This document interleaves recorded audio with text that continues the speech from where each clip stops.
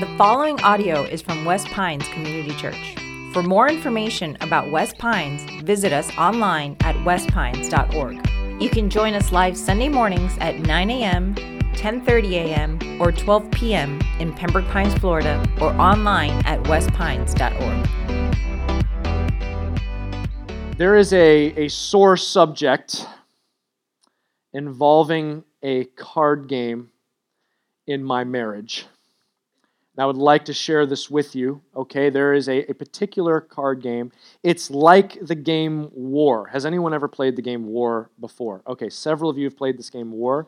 The idea of War is you're just kind of flipping over cards and you're trying to collect everybody else's cards, okay? That's kind of the goal. It's not a super interesting game, but this game is like War. It's called Egyptian War, okay? And there's some other names for this same game, and there's a couple other dimensions to this game, there's a couple other rules than just regular war, but the same objective is true. You try and get all of the cards for yourself, and that's how you win. But one of the key rules to this game is if I lay down a 7 and then the next person lays down a 7 face up, or any two cards that match, whoever in the circle slaps those matching cards gets all of the cards, okay? So if there's like a huge pile building up, sometimes you play this game with multiple decks of cards. If there's a huge pile and someone slaps it and gets all the cards, it can make it a little, it's angering, okay? It's maddening just when that happens. All right, so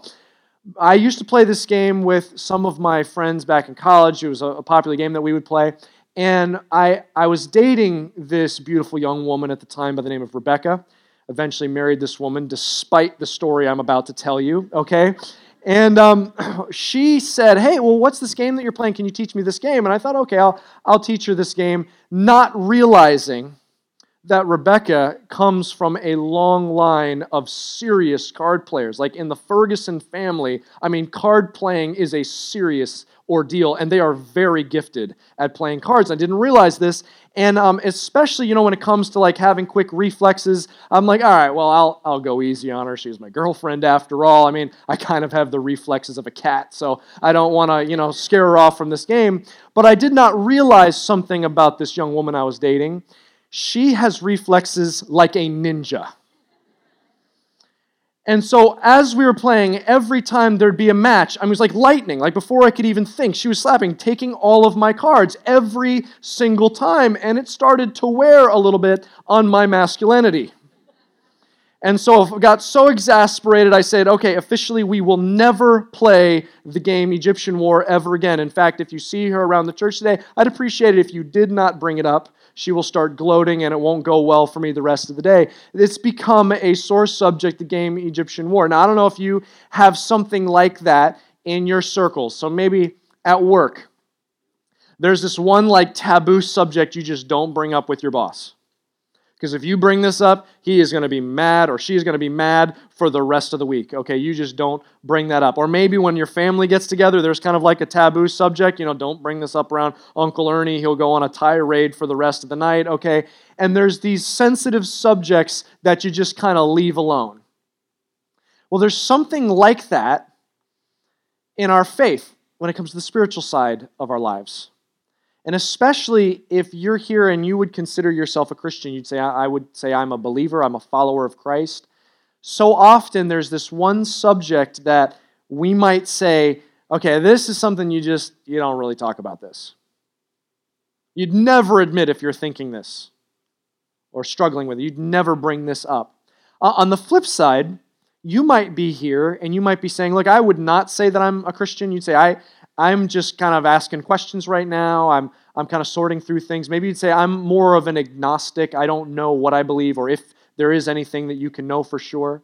Or maybe you're here and you say, I'm pretty sure I'm an atheist. I just do not believe in God altogether. And if you fit into any of those categories, first off, I'm so glad that you're here. You are welcome here, and we love journeying with people who have honest questions. If you're in one of those categories, where you say, I'm not sure that I consider myself a Christian, you probably don't see this subject as taboo, as off limits. In fact, that's right where you're at. But if you are a Christian, you'd probably say, I'm not sure that I'm comfortable talking about this. And here's what the subject is. It's when we're struggling with God. when I've got doubts. I got questions. I've got some anger. There's something in my past that, if I'm really honest, like I still don't totally have squared it away with God. Like I'm still a little bit angry about that. Or man, I see things out there and I'm like, God, I got big questions. Or sometimes I hear something or I'm just thinking and I have some doubts. You might be in a place where I'm not sure what I believe about God. That's like right where you live. You're like, I that's what I'm talking about. I don't know. I have doubts about God. I'm not sure I believe that. But if you're saying I'm a Christ follower, then you might be in that place where you're like, well, you can never admit that you have doubts. Like if there's stuff in my past or there's something that like I feel like God's not answering the prayer the way I want him to, like I just kind of shove that down, because how could I admit to myself, let alone admit to anybody else that, man, I don't know, man, I'm having some doubts about God or questions, or I'm angry at God. I mean, good Christians don't do that, right? The good Christians, they have, no matter what, I'm pushing through. I never waver. I mean, how could I ever admit that? That's just not something you bring up or even admit to yourself, so I just shove that down into my soul, right? Well, if you've ever been tempted to believe that, then you need to hear what the Bible says about struggling with God. And especially if you're here saying, I'm open, I don't know what I believe, and I'm openly struggling with God, then you really are going to want to hear what the Bible says about struggling with God, because it may shock you. We're going to look in the book of Psalms in the Old Testament. We're looking at Psalm 88. The book of Psalms, chapter 88. And we're going to look through this entire psalm. We're starting in verse 1. The first thing we're going to look at is kind of the introduction to the psalm. Here's what it says. If you have a Bible or Bible app, you can open to it. It's also going to be up here on the screens. Psalm 88, verse 1, it says this. A psalm of the sons of Korah to the choir master, according to Mahalath, Lehanoth. A maskil of Heman, the Ezrahite.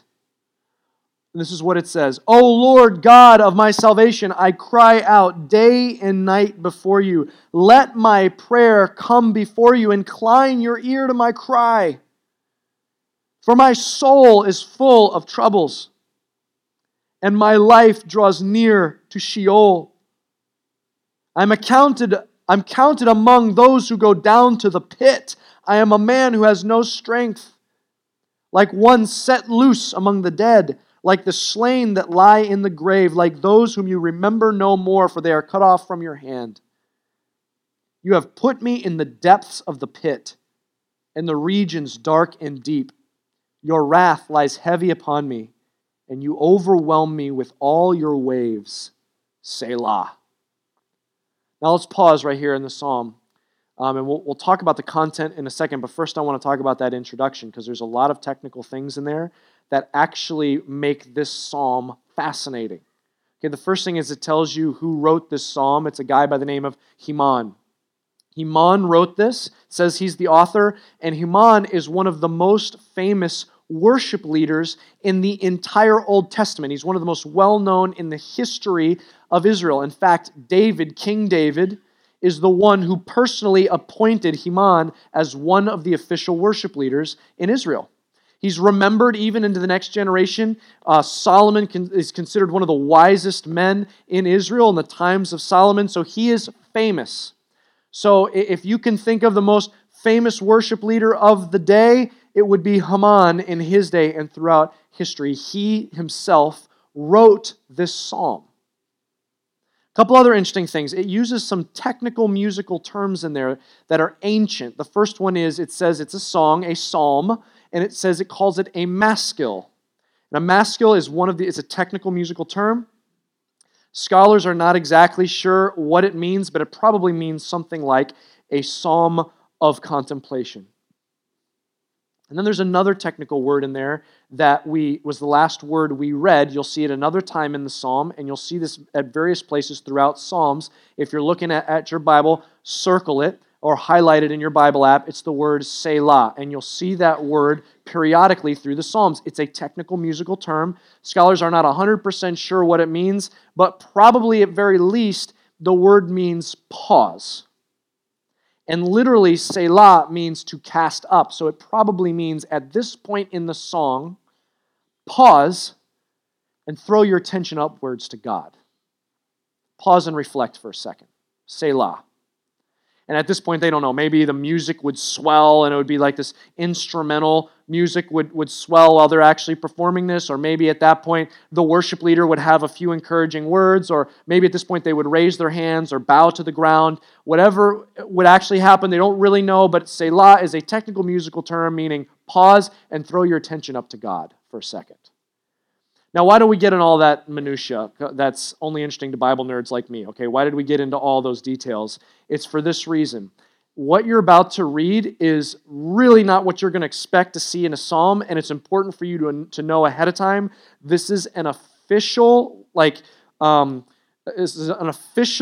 praise song that's commissioned in Israel with instructions for how to perform it in the congregation.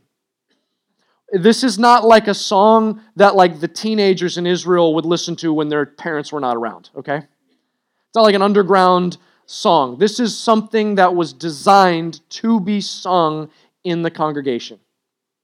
Now let's look at the content. What does it say right off the bat? The first thing is the psalmist, psalm writer, is describing himself like this. He says, I'm crying to you, God, day and night. Constant crying. He says, my soul filled with troubles. He says, imagine my soul, if it was a jar, you're pouring troubles in. It's filling my soul until it's running over.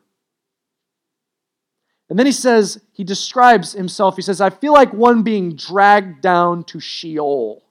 Now, Sheol is a Hebrew word that's describing like Hades or the place of the dead. He says, I feel like I'm being dragged down to Sheol. And then if you notice, he uses all these other words to describe essentially the same thing. He says, I feel like I'm being dragged down to the grave. I'm being let loose among the dead. I'm walking around with the dead like someone who's slain. I'm being pulled down to the pit. Later, he says, he's going to say, it's like I'm in Abaddon, which means like the place of destruction. Okay, so in modern terms, here's what he's saying. God, I am in hell right now. I mean, I am living hell on earth. This is the worst. I feel like I'm being ripped apart. I feel like this is death itself. I am in hell. These are pretty strong words. And he ends with, I am in hell. Selah. Pause and reflect on that for a second, is what he's communicating. Now look what he says next. Let's keep going. Psalm 88, verse 8. You have caused my companions to shun me. You have made me a horror to them. I am shut in so that I cannot escape. My eye grows dim through sorrow. Every day I call upon you, O Lord. I spread out my hands to you. Do you work wonders for the dead? Do the departed rise up to praise you? Selah. Okay, the next stanza, did you notice what he says? He says, God, I am all alone. All my companions, all my friends, everyone's left me, and I am a horror to them. In fact, he doesn't just say he's lonely. Did you notice his tone changed a little? He became accusatory to God. He said, you caused all of my companions to leave me. You have made me a horror. It's like his first stanza is bad. He says, pause and reflect. His next stanza is worse. Pause and reflect. And if you think, it sounds like if you're reading it the way I am, I'm like, man, you might not want to say some of that stuff to God. That's a little brazen. Okay, if you think that's brazen, listen to what he says next. Verse 11. Is your steadfast love declared in the grave, or your faithfulness in Abaddon? Are your wonders known in the darkness, or your righteousness in the land of forgetfulness? But I, O Lord, cry to you. In the morning my prayer comes before you. O Lord, why do you cast my soul away? Why do you hide your face from me? Afflicted and close to death. Watch this. Afflicted and close to death from my youth up. I suffer your terrors. I am helpless. Your wrath has swept over me. Your dreadful assaults destroy me. They surround me like a flood all day long. They close in on me together. You have caused my beloved and my friend to shun me. My companions have become darkness. Third stanza, even worse. Here's what he says. Did you notice what he said there right at the beginning of that section? He says, let me ask you a question, God. That's never a good start. Let me ask you a question, God. Is your steadfast love, is that experienced by those who are dead? Those who are experiencing death itself? Like, is your faithfulness experienced and demonstrated in Abaddon, in the place of destruction? Let me ask you something. Are your wonders, is your power displayed in the land where there's only destruction and death? Or how about your righteousness and your goodness? Is that seen in the place where everyone is just forgotten, in this place like Hades and Sheol? And I want you to hear what he's saying, because this is pretty shocking. The guy who's writing this psalm is essentially saying this: I feel like I am in Sheol, in hell itself.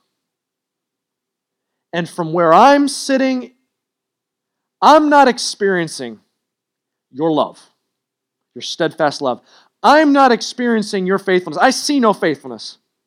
I see no power from you, God. I see no righteousness. I don't see your goodness from where I'm sitting right now, where I'm feeling like I'm in hell itself, surrounded by darkness, experiencing your wrath like waves coming over me. I'm not experiencing your love, your faithfulness, your power, or your goodness. Now there's probably not more foundational attributes of God to question than His steadfast love, His faithfulness, His power, and His goodness. Let's just take one of those. His steadfast love, the Hebrew word there is chesed. That might be one of the most important words in the entire Old Testament, because it's describing God's unique, unfailing, unwavering, covenantal love that He absolutely promises to Israel. And He's questioning these foundational attributes of God. I don't know if you've ever had someone question something in you that's just foundational to who you are, or just something that you're really passionate about. Okay, I am passionate about several things, but one of the things that I happen to be passionate about is foosball, the table sport. Any foosball enthusiasts out there with me? 3 of us. We got to hold together. We're going to start a club after this, okay? I would consider myself a foosball enthusiast, okay? And so on Wednesday afternoons, every now and then, even if I'm like super busy, I just can't help myself but to walk through Waffle Wednesday. Okay, you guys know about Waffle Wednesday, right? Okay, Wednesday afternoons. After school, kids from local high schools and middle schools, they come over, a couple hundred of them in our student ministry. We give them waffles. They hang out. Our student ministry team ministers to them. And I was walking through one day, and there was a crowd around the foosball table. And being passionate about foosball, I said, what is this? I've got to see what's happening. And there's this kid, and he's just beating everyone he plays. And these kids are like, this guy is amazing. No one can beat this kid. And I'm like, oh, really? He says, no one can touch this guy. And I said, well, could I play? And they're like, oh, you don't want to play him. He'll dominate you in this game. And I said, okay, time out. You can say that I'm ugly. You can call me dumb, but do not knock my foosball abilities, okay? And so even though I had a lot to do, I said, okay, I've got to keep my priorities. I need to teach these students a lesson in foosball mechanics, okay? And so I pushed them aside, and I played this kid, okay? Now, who won is not technically important to the story, all right?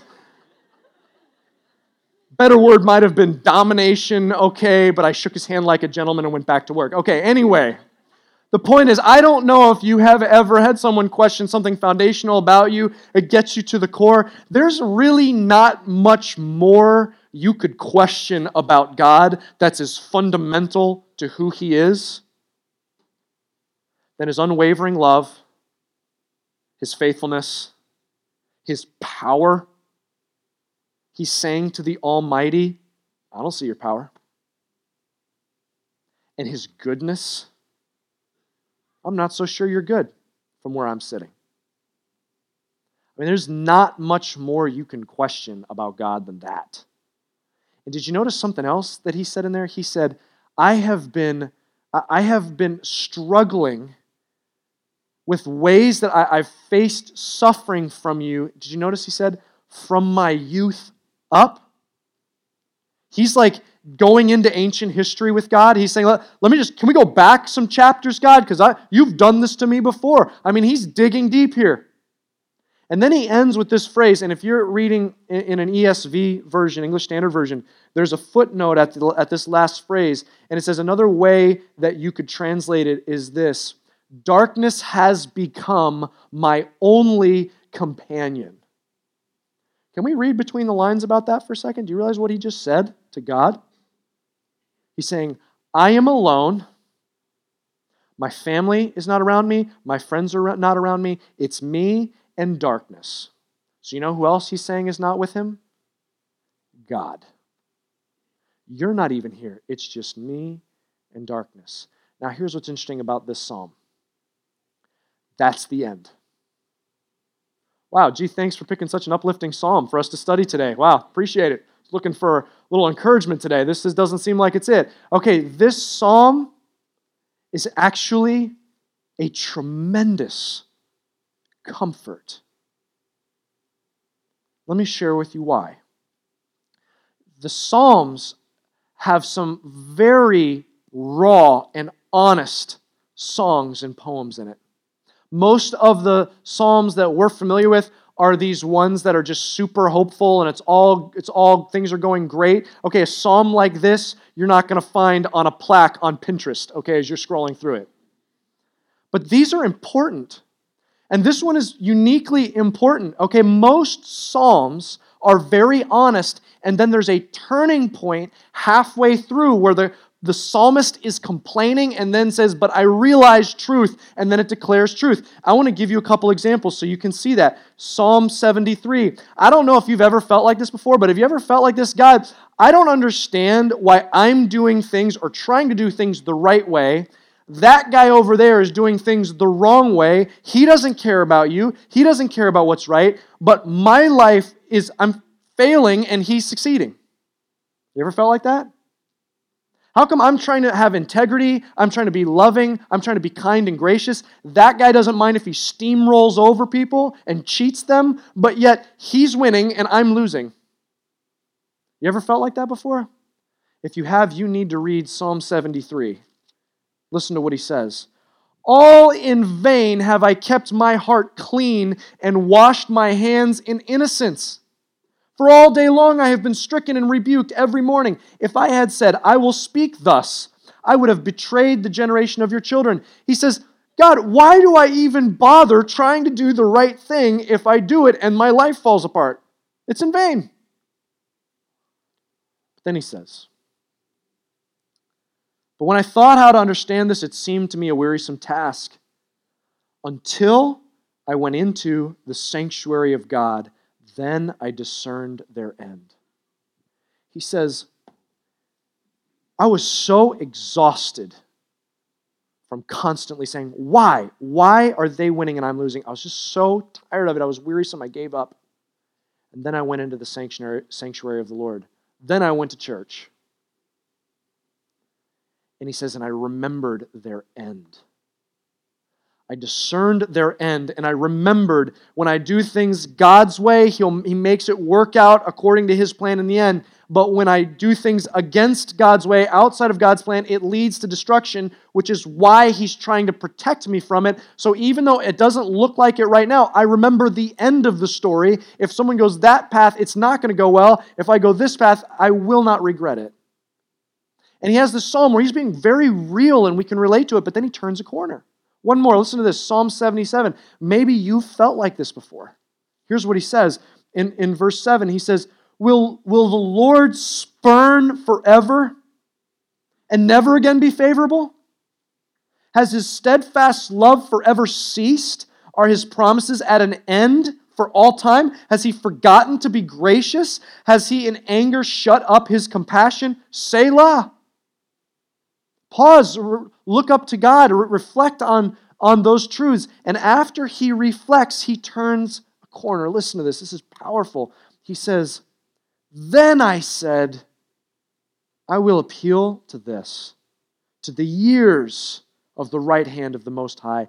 I will remember the deeds of the Lord. Yes, I will remember your wonders of old. I will ponder all your work and meditate on your mighty deeds. Your way, O God, is holy. What God is great like our God?"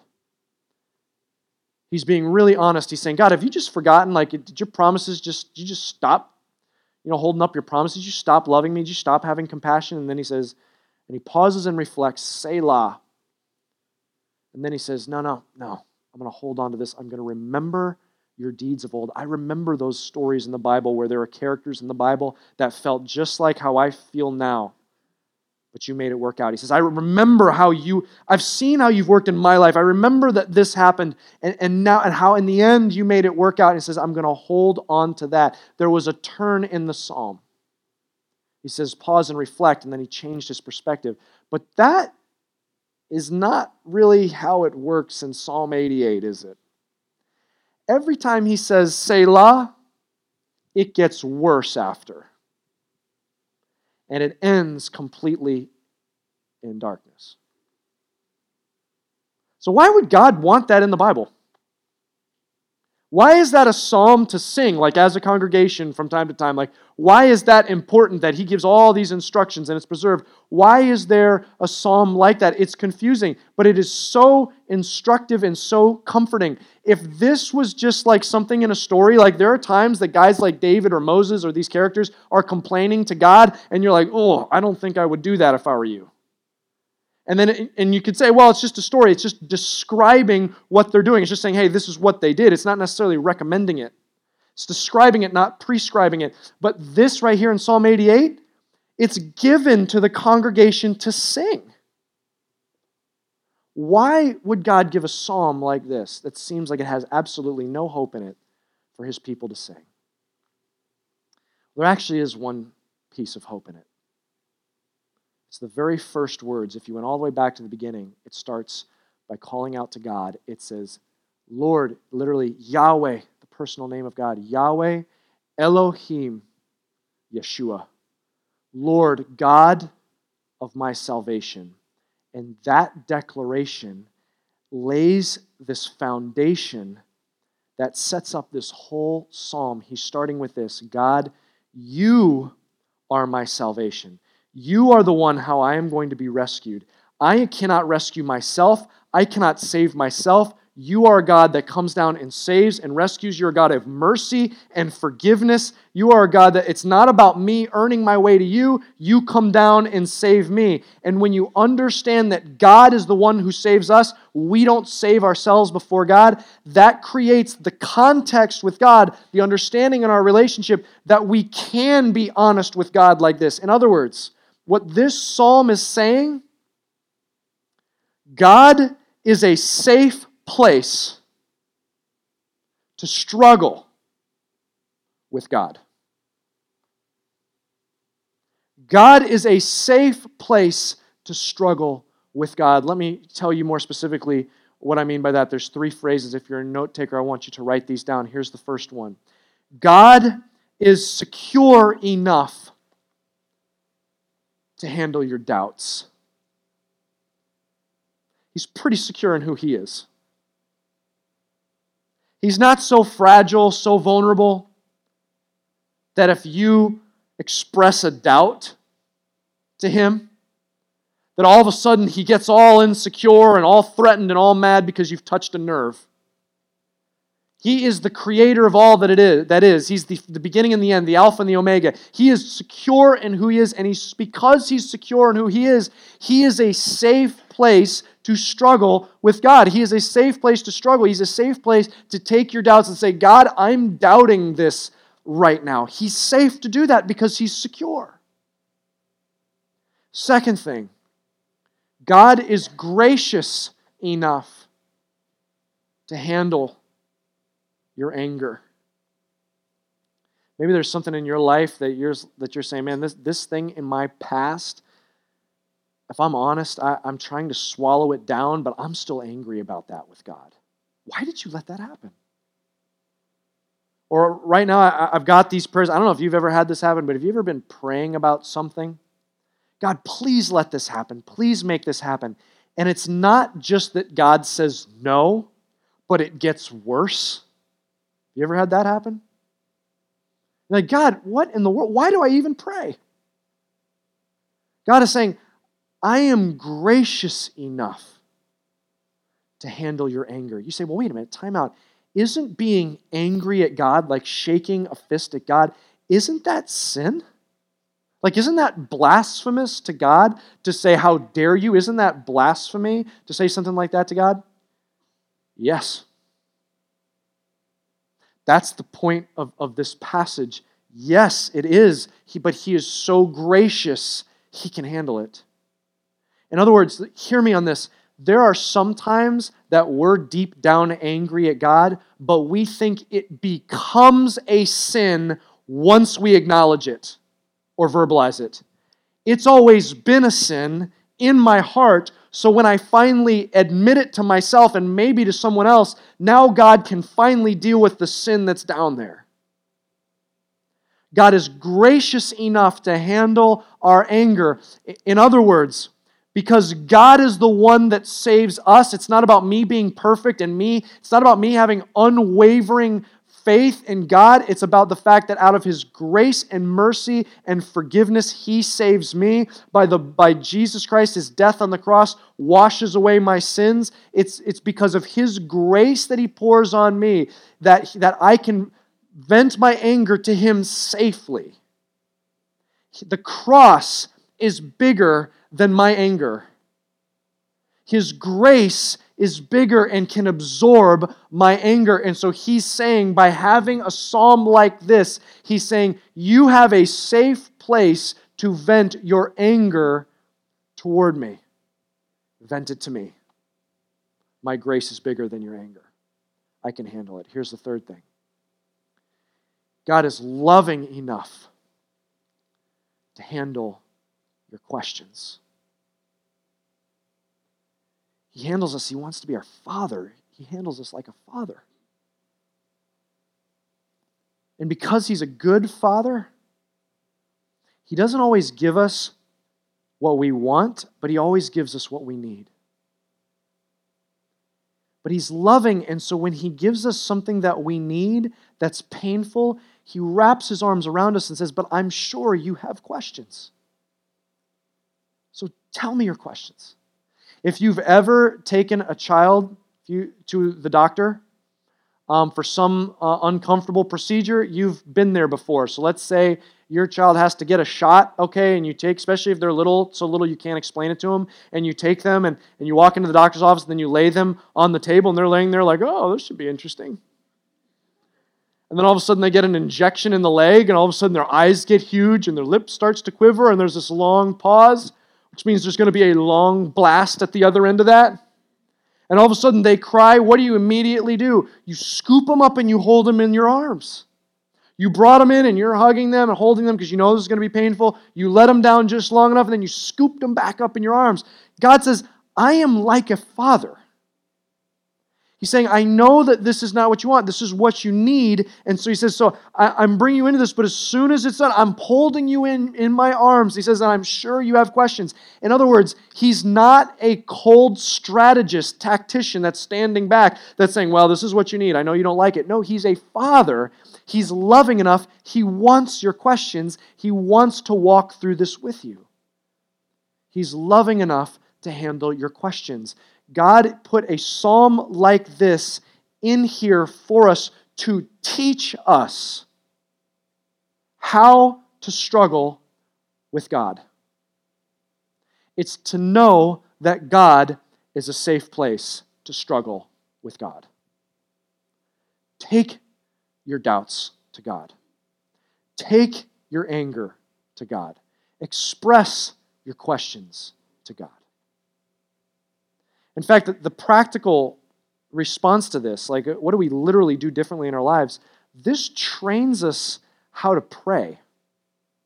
If my prayers are just simply like a wish list that I pass up to God every day, like we're not accessing some of the most powerful parts of prayer. He's saying, come to me and be real, be honest. There's nothing off limits. We have that kind of intimate relationship. Express yourself, vent to me. Some of you, like literally, maybe you can just bow your head there and just in your seat, wherever you're at, or whenever you pray, and you can just pray like that. For me, like I got to journal and write it out and be honest in my prayers, or go for a walk. Or I know someone that to remind themselves that God is there with them, hearing them, they actually will sit down and they'll pull up an empty chair, visualizing that Jesus is right there with them, because the reality is He is. And will speak knowing that Jesus is right there in our presence. And so the practical application of this is learn to pray honestly to God like this. But there's another level of this application. This is a psalm that's for the congregation corporately. We have to be a community that we can express this to each other. Some of you in your community group this week, it's the time for the first time, maybe for decades, where you need to admit to yourself and to other trusted brothers and sisters, I've got some pent-up anger towards God, and I've never said that or never admitted that. I've got doubts. I've got questions. So, well, what will they think? Isn't that the sign of an immature Christian? No, a sign of an immature Christian is having those and thinking that God or community is not a safe place to express that. That's what immaturity is. Maturity is whenever God brings you to that place, you know He's safe enough for me to express that to Him and to others. And then we've got to be a safe community to receive that, not try to fix it, not try to convince them, but just sit in it with them, hold on to passages like this, pray together, hope together, believe together, empathize with each other, and walk through that together as a community. That's what this passage is training us. That's why this is such a comfort, because we can speak like this to God because of His grace. You know, there's one other thing you've got to see in this psalm right here. In the very beginning, the language said this. It said, Yahweh Elohim Yeshua. And that last word, Yeshua, is a word for salvation. But you know, it's also turned into a name. People were called Yeshua. In fact, that's the name, that exact Hebrew name is the name that Mary and Joseph were told to name their son. We just translated into English as Jesus. Yeshua is the Hebrew name behind our English name, Jesus. And so since this psalm sets the heading calling out to God, our salvation, Yeshua, and we're this side of Jesus, can we put on Jesus lenses again and read through this psalm and see what we come up with? I mean, rethink through this psalm with me. What is the writer saying? He's saying, God, I am filled with troubles from my youth up. He says, all my companions have abandoned me. I've become a horror. He says, why have you cast me away? He's saying, my God, why have you forsaken me? He's saying, I'm being dragged down to the grave, down to the pit, to Sheol. I'm being dragged down to Sheol itself, and your wrath is pouring on top of me in waves. And then can I reread these verses and re-ask these questions again with Jesus lenses on? Think of what it's saying. The psalmist is crying out, is your steadfast love declared in the grave, or your faithfulness in Abaddon, in the place of destruction, or your wonders, your power known in the darkness, or your righteousness, your goodness in the land of the forgotten? Christian, now because of Jesus, you know the answer to that. Is His steadfast love declared from the grave? Yes. Jesus was in the grave because He loved us and was paying for our sins. Is God's faithfulness declared in the place of destruction? Yes, because even though Jesus is being destroyed, the Son of God, the author of life, is being killed, even though Jesus Himself is being destroyed, it is an act of God's faithfulness to us, despite our faithlessness. He says, are your wonders seen among the dead? Yes, because his power, the incredible wonder of Jesus being raised from the dead, defeating death itself, that is a display of God's power. What about his righteousness? Is it seen in the land of the forgotten? Yes, Jesus rose from the dead. He paid for our sins. He took our sins upon him, and he gave us his righteousness. We are declared righteous in God's sight because of the death and the forgiveness from Jesus Christ. Do you see what this psalm is saying? Even in the midst of suffering, God demonstrated the suffering of Jesus Christ, the Son of God. God demonstrated his unfailing love, his faithfulness, his power, and his goodness. And Christian, if that's true of Jesus, then that's true even in your suffering. Can I encourage you with this thought? God himself is no stranger to suffering. Jesus Christ suffered because he loves you. He's faithful to you. He suffered on your behalf. He is the one that saves you. I want to extend an invitation to you. First, if you're here and you say, I've been struggling with anger or doubt and questions, take it to God. He's a safe place to struggle with God. Take those to God.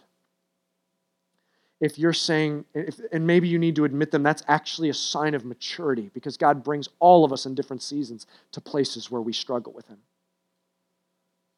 And maybe today, it's even this week, you can find a trusted friend, you can jump in a group or in your group, you can admit that and find healing by letting God work through that in your heart. But others of you here, you might be in that place where you're saying, look, this is why I've struggled to believe in God because I've got these questions or these doubts or this anger. And maybe today what you need to hold on to is that he wants to walk alongside you in the midst of that suffering, and he himself is no stranger to suffering. Jesus suffered for us. And maybe today you can just simply put your faith that he wants to rescue. It's not about you being good enough to earn salvation. He saved you from his mercy and love. And even though you may feel so far away from God, he's right here saying, I want to make things right today. I'm offering you forgiveness. Maybe you can just simply accept that today. Let's take a moment now and have a quiet moment, just us and God. Would you just bow your heads and close your eyes and just, maybe today as if it's just you and God alone. Are you at that place where you just want to receive God's forgiveness? Then if that's you, I want you to pray this simple prayer right there in your seat, in your heart to God. Just pray this. Say, God, I believe that you sent Jesus to suffer for me. Pray, Jesus, I believe that you died for me and you rose again. Say, God, thank you for having a plan to save me. Thank you, Jesus, for suffering what I should have suffered, taking the wrath of God I should have taken so that I can be forgiven. God, I give you my life. In Jesus' name. Thank you for listening. For more resources and to check out our other teaching series, please visit our website at westpines.org. If you would like to speak with somebody about beginning a relationship with Jesus or ask any questions you have about this teaching, please call us at 954-432-0321, or you can email us at podcast@westpines.org.